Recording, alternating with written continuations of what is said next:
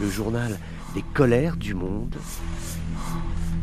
C'est vous qui l'entendez, mais c'est lui qui vous écoute.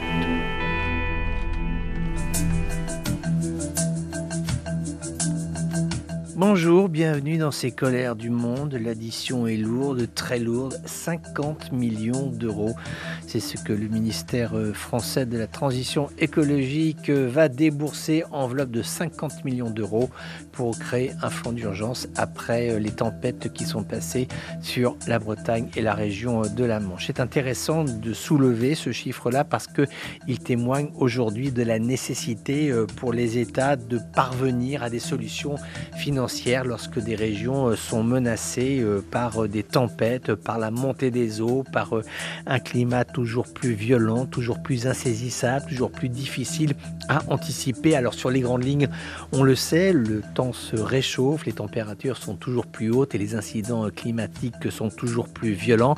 Maintenant, il n'est rien de le dire s'il n'y a pas d'action derrière et aujourd'hui, il faut agir. C'est ce que fait la France en créant des fonds d'urgence. Maintenant, il faut avoir conscience du fait que ces fonds d'urgence, non seulement un existe, mais deux existeront bientôt, puis trois, puis quatre, puis cinq, puis à la fin, il va falloir rentrer tout cela dans les comptes publics parce que ça veut dire que le changement climatique va avoir un impact financier sur l'exercice des États, comment gérer aujourd'hui le fait qu'il y ait ces maisons qui soient détruites, ces toits qui soient emportés, ces terrains qui s'effondrent, ces routes qui se coupent, les livraisons qui sont arrêtées pour ce qui est de la vie économique et puis également ces routes qui sont, au sens premier du terme, qui sont éventrées puisque le terrain se défausse en dessous et il faut tout réparer. Tout cela coûte extrêmement cher.